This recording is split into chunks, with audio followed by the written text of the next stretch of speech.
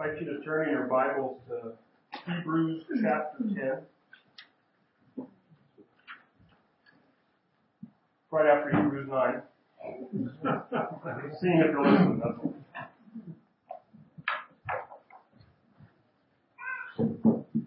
We've come upon our final doctrine in the faith and practice. Consequently, it's probably why there's more people here today. Or, yay, we're finally close to the end of this. As I did last week, I settled on a text that spurs us to consider the things that our doctrine is talking about. While the faith and practice calls this doctrine very generally worship, as I read it, I began to discover it was predominantly about corporate worship in particular. Only the first statement seems to be a general description of worship, which happens, as I am sure you all know, in all areas of life and not just corporately. We will be considering a passage in Hebrews, but before we do so, let's understand a little more the background of the book of Hebrews. It's like 2020 COVID restrictions on steroids. There is blatant systematic persecution of Christians, both by Jews and by Roman rulers. This is why throughout the book the author goes through great lengths to demonstrate the supremacy of Jesus over all things. He's so much better than the Old Testament because he is the answer to the Old Testament. He is the Sabbath rest. He is the final sacrifice. He is the Messiah. And the hearers in Hebrews were apparently tempted to revert back into Judaism because the persecution was so bad, and if they went back to the acceptable religion of Judaism, the persecution would stop. And so the author makes some pointed remarks to not do that, to not forfeit Christ. Quite the contrary, the author seeks to turn their heads and hearts from fear and from anxiety, from guilt from the times when they may have wavered, and that's kind of the theme under our text this morning. So I invite you to stand with me, if you're able to, one last time as we hear the Word of God in Hebrews 10, verses 19 through 25.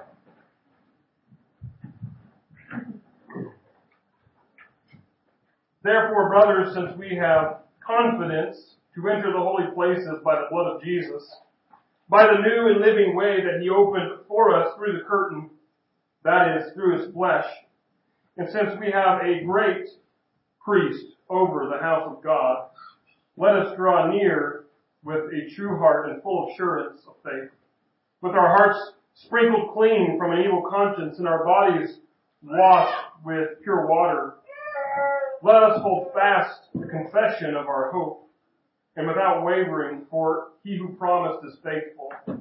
And let us consider how to stir up one another to love and good works, not neglecting to meet together, as is the habit of some, but encouraging one another, and all the more as you see the day drawing near. Let's pray.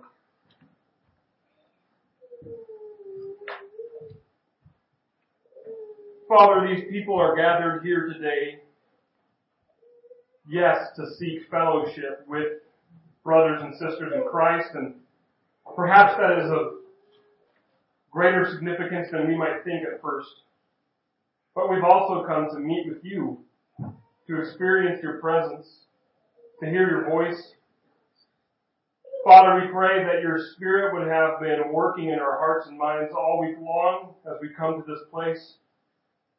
Father, we do hear your voice in our personal prayers. We do see you working, as was expressed at times of testimony. But also we open up your word very intentionally to hear your voice. So I pray that you would not fail us, as we know you will not, but instead that you would remove me and say what it is that you desire. Father, may we respond accordingly, obediently. Thank you that you pursue us out of love and help us to pursue you out of love. We ask and pray this in Jesus' name. Amen. Amen. You may be seated.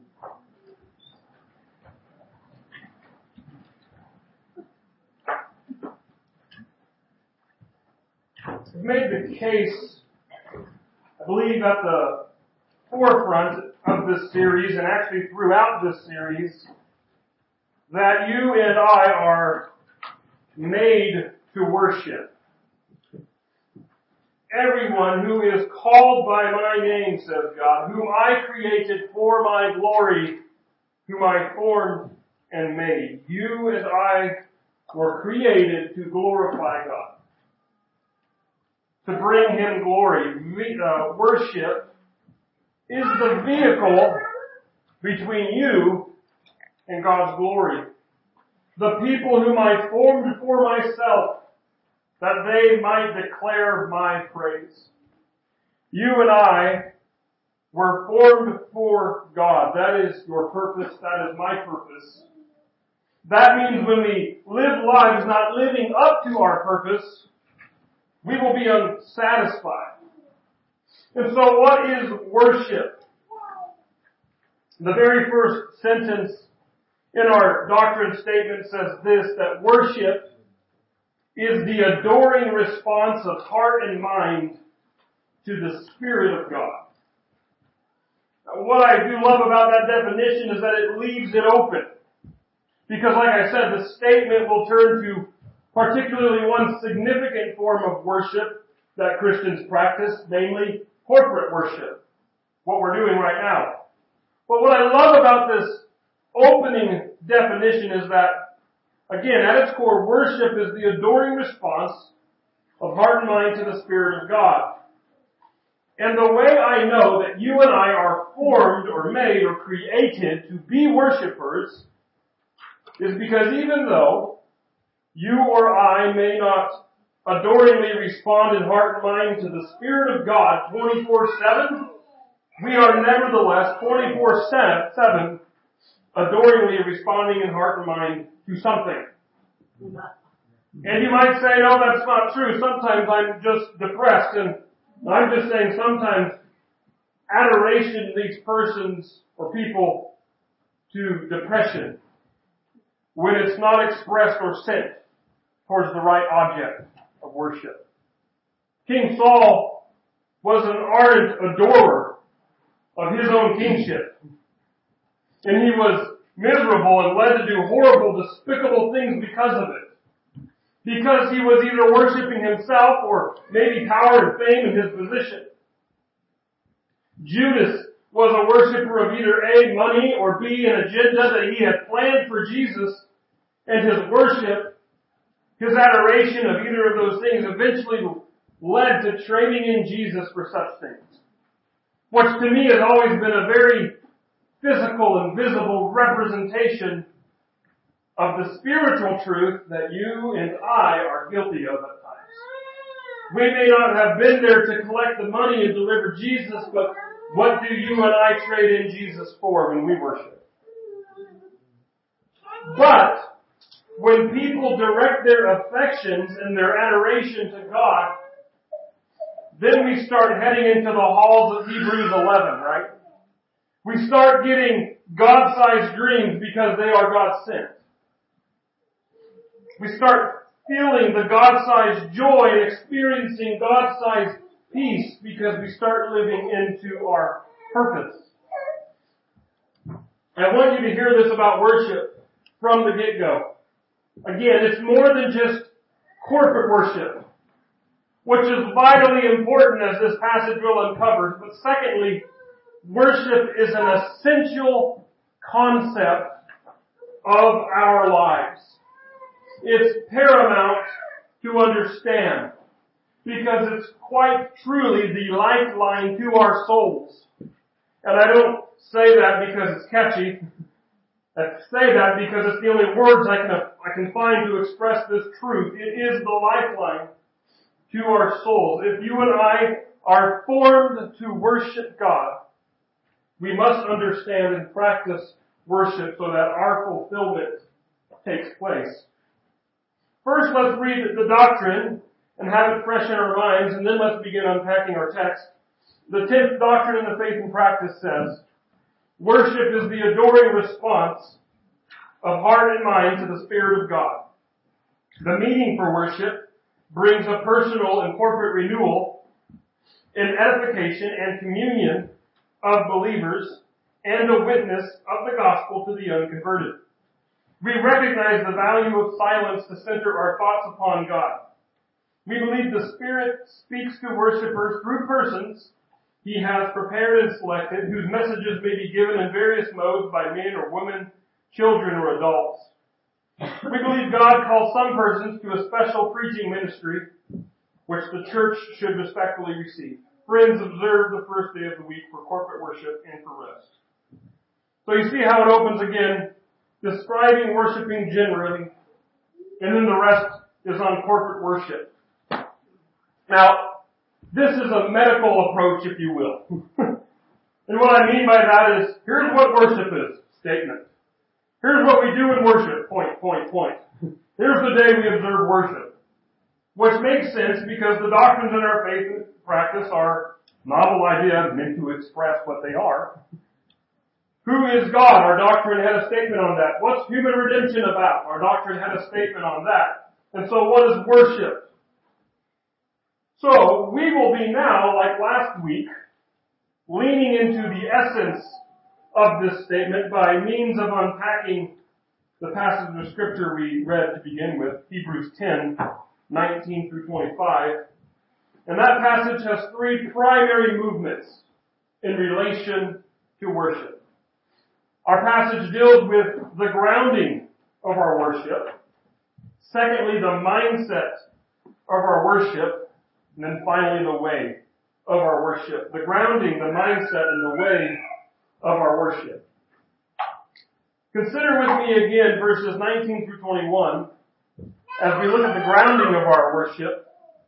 Therefore, brothers, since we have confidence to enter the holy places by the blood of Jesus, by the new and living way that He opened for us through the curtain, that is, through His flesh, and since we have a great high priest over the house of God.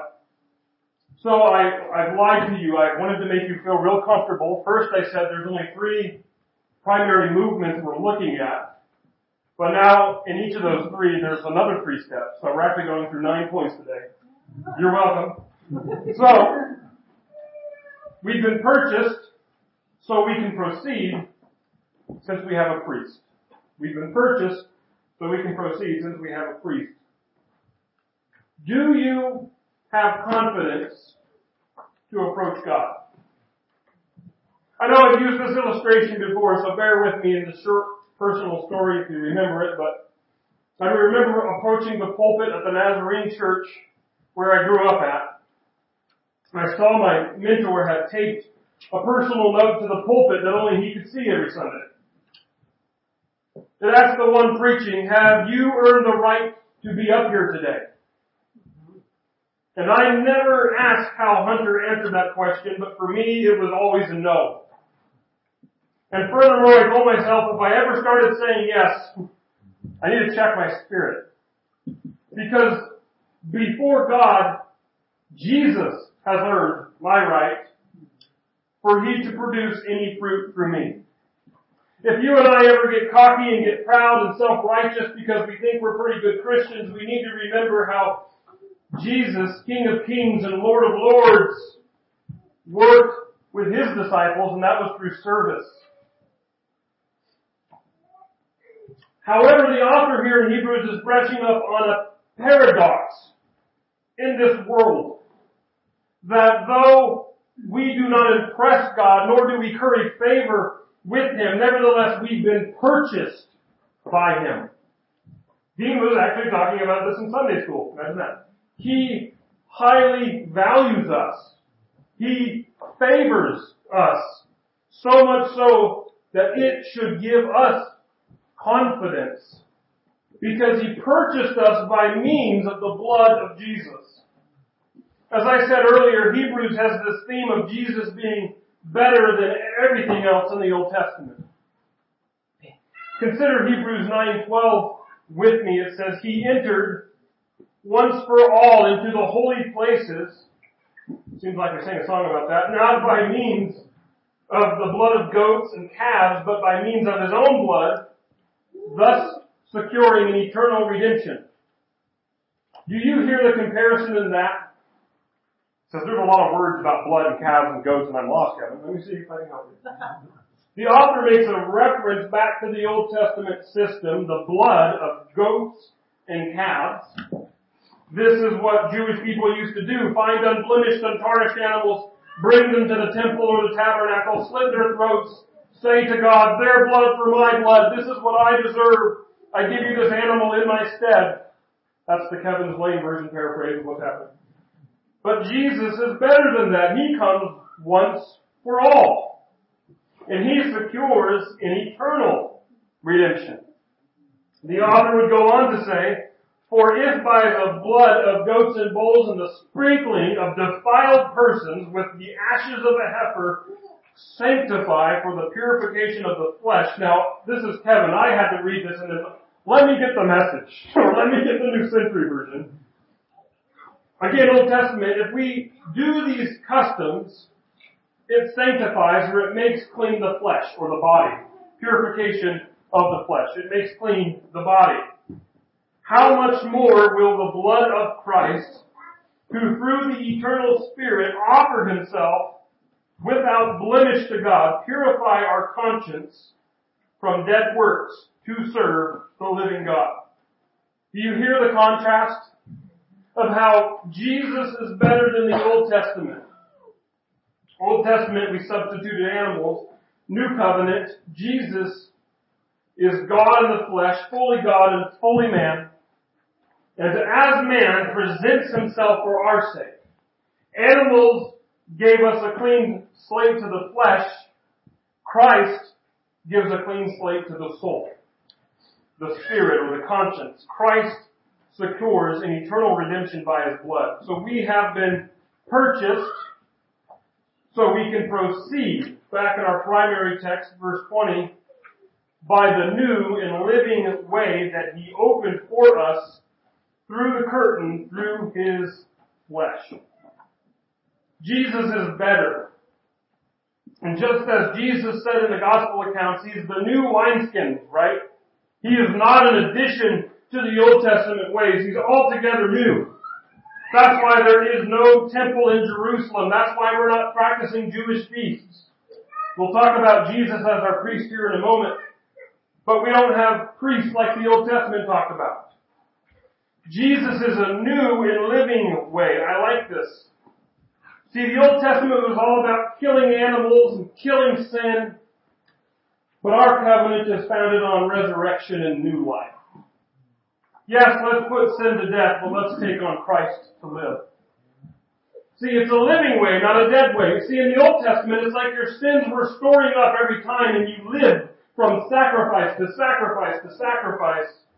But in the way of Jesus, He dies and forgives once and for all.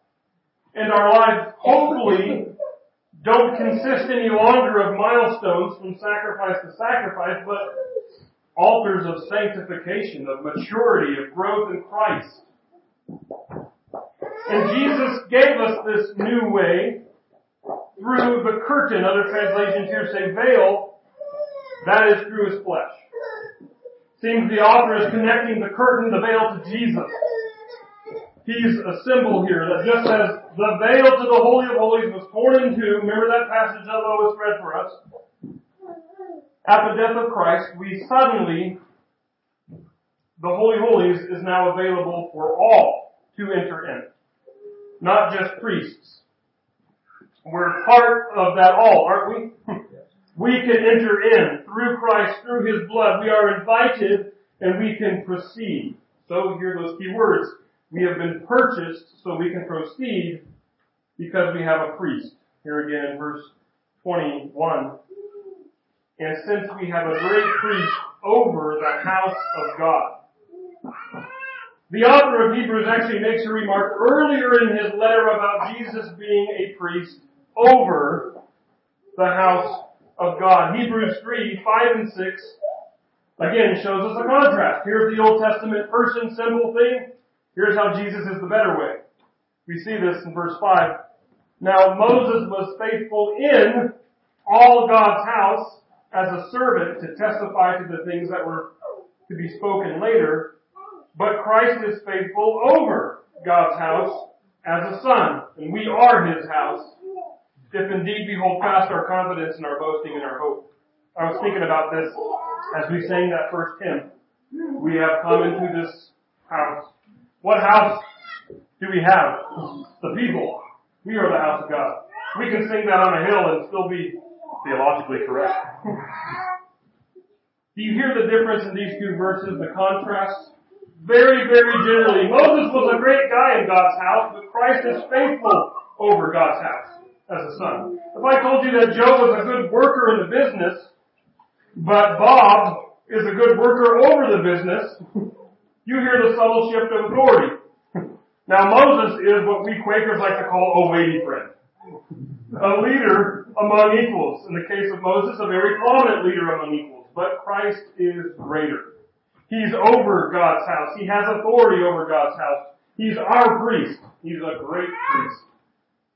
Do you ever feel like pastors or preachers might talk down to you?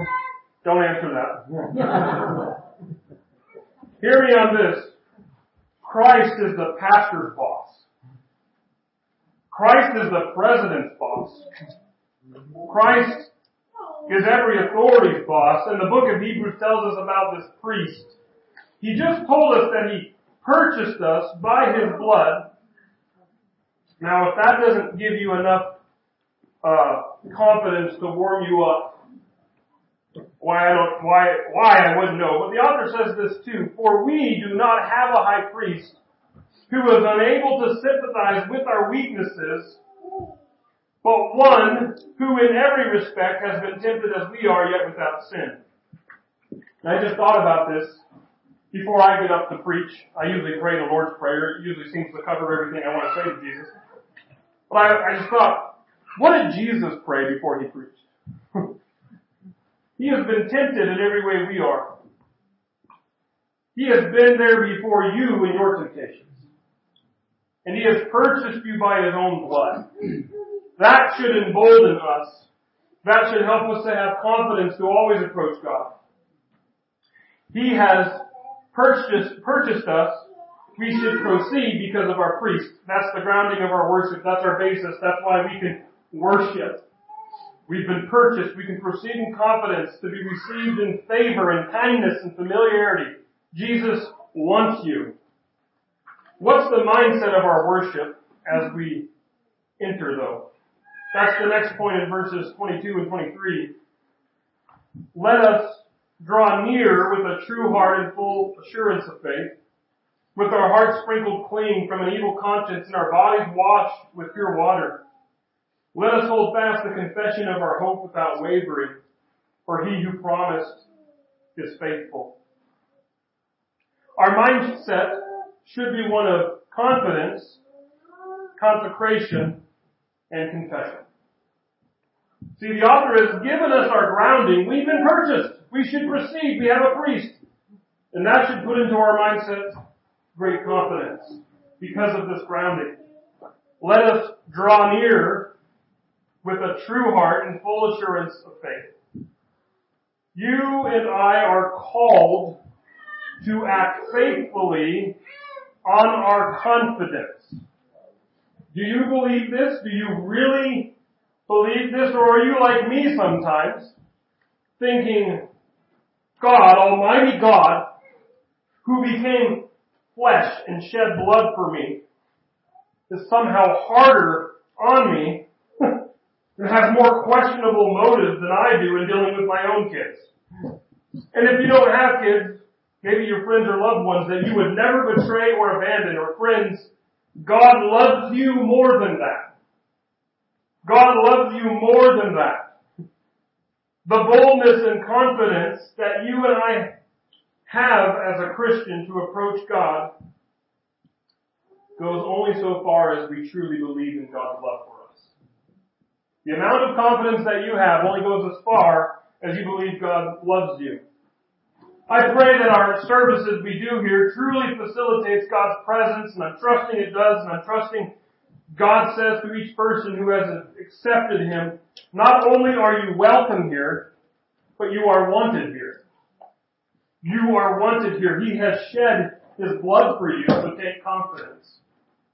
But in in that purchase of Christ was not only our purchase of salvation, but the grounding of our sanctification, a big word for maturity, growth in Christ.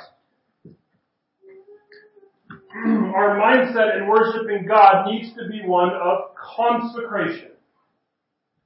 We have confidence that God loves us and wants us, and now we know that He works in us consecration, as we see in our passage, with our hearts sprinkled clean from an evil conscience and our bodies washed with pure water. This is what we talked about back in Hebrews 9. The animals made the body okay. Okay, the debt has been cleared. Now let's start accruing debt and come back again for a sacrifice later. But Jesus makes the soul clean. He makes the conscience clean. Jesus makes it possible where you don't have to accrue debt anymore. He didn't cancel the payment and pay off the lender. But He's inviting us to live a life without needing a lender. Now, we still sin. It is a mystery. It's argued about with theologians. Can we live sinless lives? Well, I know this. Paul seems to say in places like Romans 6:19, he says, "For just as you once presented your members as slaves to impurity and to lawlessness, leading to more lawlessness, so now present your members as slaves to righteousness, leading to sanctification." Don't know about you, but it sounds like Paul thinks we have a choice, right?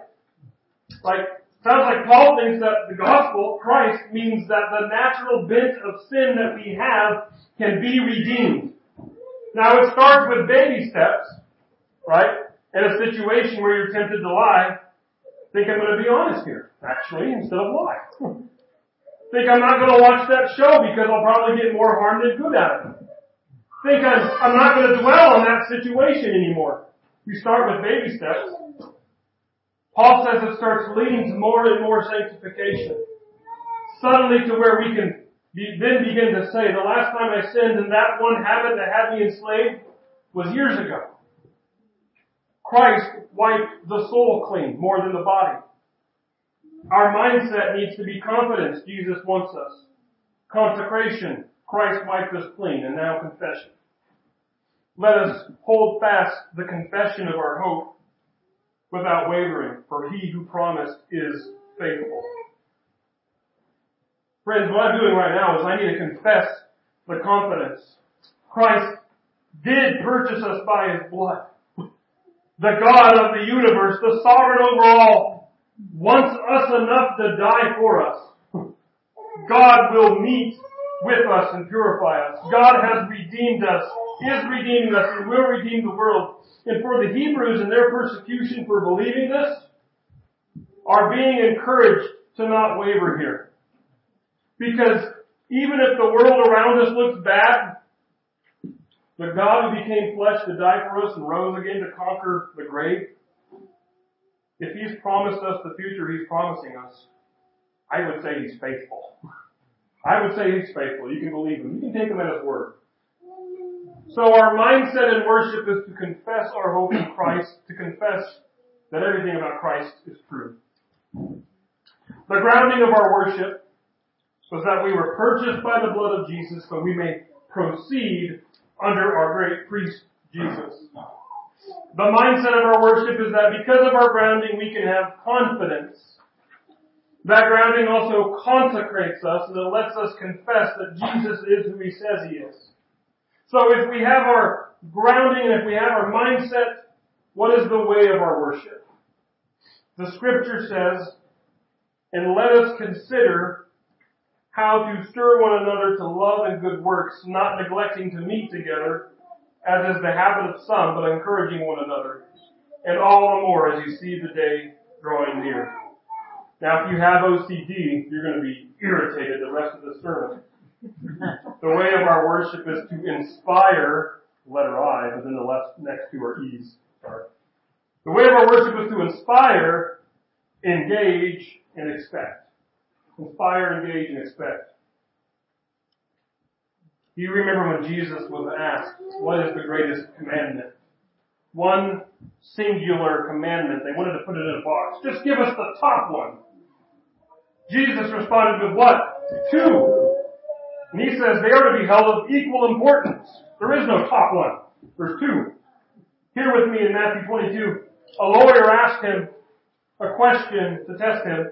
Teacher, what is the greatest commandment in the law? And he said to him, you shall love the Lord your God with all your heart, with all your soul, and with all your mind. This is the great and first commandment, and the second is like it. You shall love your neighbor as yourself. On these two commandments depend all the law and the prophets. Hear this. God places our relationships, our human relationships, on the same level as the God and man relationship. You hear that? They're of equal importance. That's why it doesn't work. You cannot be a hermit Christian. You cannot be a person who says, me and God are okay, but I have beef with those people in that church and these enemies, but me and God, we're tight.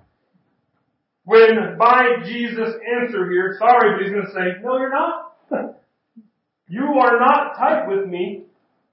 While you have animosity towards these people, you're not. What does Jesus say in the Sermon on the Mount? So if you are offering your gift at the altar and there remember that your brother has something against you, leave your gift there before the altar and go. First be reconciled to your brother and then come offer your gift. You hear that? We take that seriously enough? Jesus seems to. Because it sounds like to me, Jesus is saying, before you worship me, fix the problem with your fellow man. It's interesting. The author of Hebrews here has been grounding us and mentally preparing his readers about the confidence to be had in what God has done. But then when it comes to the way of worship, about doing something, it's about people. You see that? And let us consider how to stir one another to love and good works. This is worship in God's economy, inspiring others to love and good works. So here's the logic. It's very hard. Are you ready? How can we inspire one another to do this? Well, it involves obviously being with one another. You follow that logic?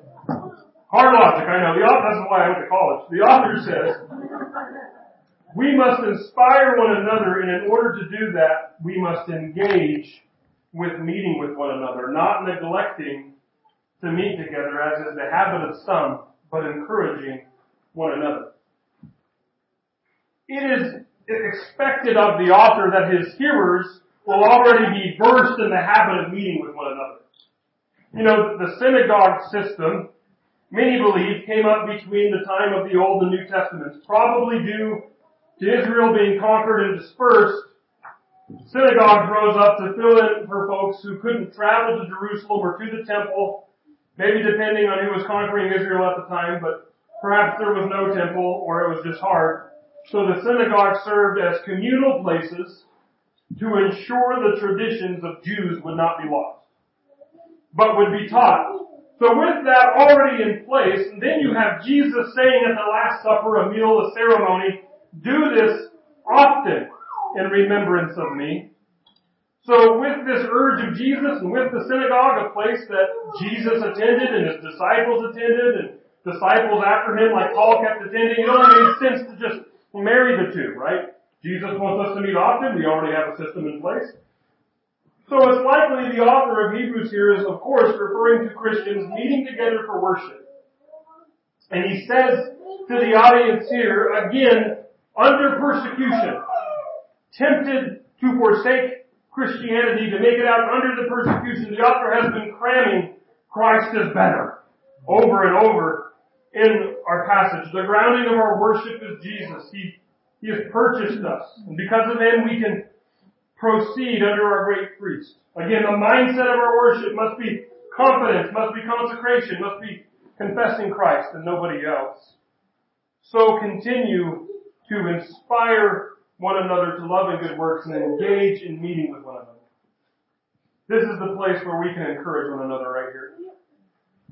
Lastly, the way of worship is one of expectation. All the more as you see the day drawing near. Now, in the Old Testament, there were many days It meant a day of judgment over evildoers and a vindication for the righteous. And in the New Testament, I can think of two prominent days. A day of judgment that Jesus spoke about coming in 70 AD when the temple would fall and Jerusalem would be sieged, and then the last day or the end of days. What day is the author of Hebrews referring to here? I know my preaching is bad, Landon. What day is the author of Hebrews referring to? Probably either or, but for the saints enduring the persecution they were, perhaps it was a day closer to the time of writing. And if you read throughout the book of Hebrews, it seems like the author is talking about the sacrificial system was still a present system. So I'm assuming he's writing before 70 AD. And so my guess is whether the author knew it or not, or perhaps the Holy Spirit had in mind the day in 70 AD when Christians would be vindicated because the prophet they followed would prove true. From all of his remarks he said about the temple falling. And Jesus being the access to the true house of God, not the temple. But this does translate to us because we come together to inspire one another to love and good works. We engage here to do this, and we can meet also in a spirit of expectation that God will meet with us. And we can expect a final day, a last day, where the righteous again will be vindicated and the judgment will come on the unrepentant. So we come to the end of our text, and again, we also see in our doctrine, in our faith and practice, if you are really interested, you can turn to 1 Corinthians 11 and 12 later this week and see what our faith and practice doctrine is taken from. So, we covered the first line, basically, the general description of worship already, but why do we meet together? I like what our doctrine says. The meeting for worship brings a personal and corporate renewal, an edification and communion of believers, and a witness of the gospel to the unconverted. So in other words, to connect the passage to the statement here, you could say that our meaning grounds us in the proper mindset. Sometimes it re-grounds us. I just made that word up, re-grounds. It reestablishes our confidence in God and in our consecration, of personal and corporate renewal, and in our confession, both confession for our strengthening and for the witness of unconverted. So then practically, how does all this take place? Well, the faith we believe in what's happening, what's the practice? What's the practice of how this is happening? What's bringing all this about? And that's the rest of this statement. We recognize the value of silence to center our thoughts upon God. We believe the Spirit speaks to worshipers through persons He has prepared and selected, whose message may be given in various modes by men, women, children, or adults. We had a child pray for us before Sunday school today. That was really nice. We believe God calls some persons to a special preaching ministry, which the church should respectfully receive. Friends, observe the first day of the week for corporate worship and for rest. So again, these word statements are inspired from places like 1 Corinthians 11 and 12. But I want to end with these two verses in Hebrews again. Let us consider how to stir up one another to love and good works, not neglecting to meet together as is the habit of some, but encouraging one another, and all the more as you see the day drawing near. Why? Because you and I are designed for it. We need it. You and I were created to glorify God, to bring Him glory, and worship is the vehicle between you and God's glory. You and I were formed for God. That is your purpose. That is my purpose. That means when we live lives not living to our purpose, we will be unsatisfied. Worship is satisfaction. Amen? Let's pray. Father, we thank you for the joy and the privilege it is to meet together as your people. We thank you that we are the house of God and you are the priest over the house of God. Father, we thank you for the vulnerability, the transparency we can have here. We thank you for your word, that you speak to us, you continue to minister to us, especially in ways at times we don't expect. Father, we love you. We thank you. We pray that as we worship you throughout this week, that our hearts and minds would be drawn to meet with the people again next week, so that we can come and be satisfied in your presence, to enjoy you. We thank you for this in Jesus' name. Amen.